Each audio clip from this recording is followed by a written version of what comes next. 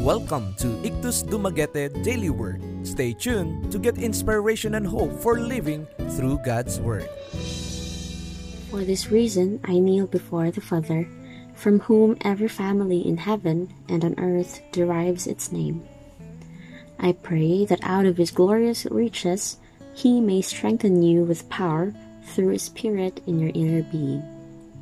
Ephesians 3 verses 14 to 16. Charging for Christ. In today's world, we depend on the power of technology for almost everything. Our cell phones put an immeasurable amount of data directly at our fingertips. We can call out to our friends and family and even get directions on the go. As impressive as these functions are, however, they are nothing without a battery that is charged.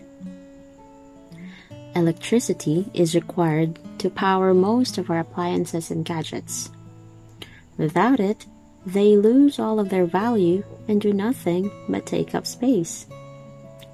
Likewise, we Christians must take care to charge ourselves spiritually to make sure we can work for the Lord.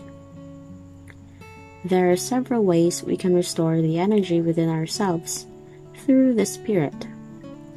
For one, we can take time to reconnect with the people we love and depend on. God never intended for us to do things alone, and as the body of Christ, we depend on each other to function and reach out.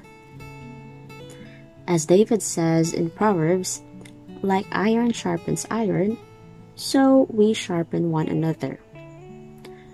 Don't be afraid to turn to brothers and sisters of the Lord for advice and encouragement. It's also important to pay attention to your health. Proper diet, exercise, and sleep cycles will give you more vigor and refresh your passion. Take time to rest yourself mentally and emotionally too, and you will be much better prepared to take on the challenges of the world. Today, give yourself the opportunity to recharge.